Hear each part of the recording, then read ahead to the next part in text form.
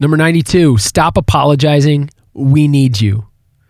1 Timothy 1:7 said, "For God did not give us a spirit of timidity, but of power, love, and of self-discipline." Mark Twain is quoted as saying, "Do the thing you fear most, and the death of fear is certain." Make no apologies for being the person God created you to be.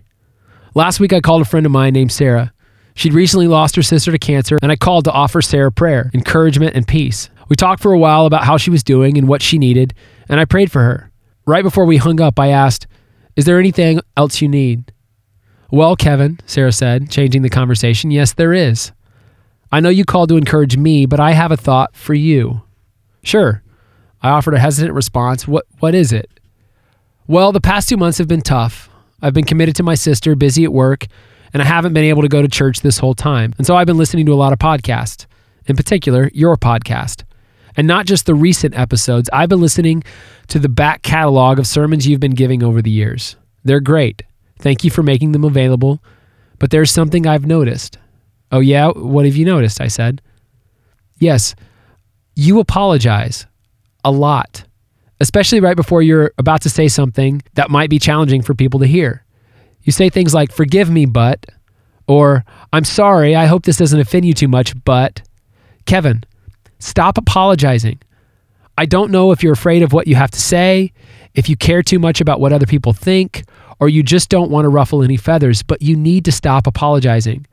When you've got something to say it. We're listening. We trust you. Please lead us." Standing in my office holding my phone, I was blown away at the encouragement and the courageous encouragement that Sarah was offering me. "I know you called to encourage me," she went on, "and I appreciate it, but Kevin, stop apologizing. We need you." When the call was over, I stood in silence, reflecting on the conversation I just had. A few minutes later, I grabbed the nearest dry erase marker and wrote "Stop Apologizing" as big as I could atop the whiteboard beside my desk. Wow. Was Sarah right? Was I afraid of what people thought? Was I holding back? Why didn't I believe in what it was I needed to say? And she was right. I mean, I'm sitting here reading this, and I don't have that whiteboard anymore. I've taken it down, but the "Stop Apologizing" stayed up there for a couple of years. What about you? What are you apologizing for? Are you holding back in any way? Are you timid? Why? Why are you apologizing? 2 Timothy 1:7 is often used in athletic circles, and for good reason. It says, "God doesn't give us a spirit of timidity, but of power, love, and of self-discipline." If you're timid, that's not God in you. That's something else from somewhere else.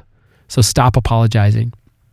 No matter what, God doesn't want you apologizing for the gifts and talents He's given you. Own them, use them, help as many people with them as possible.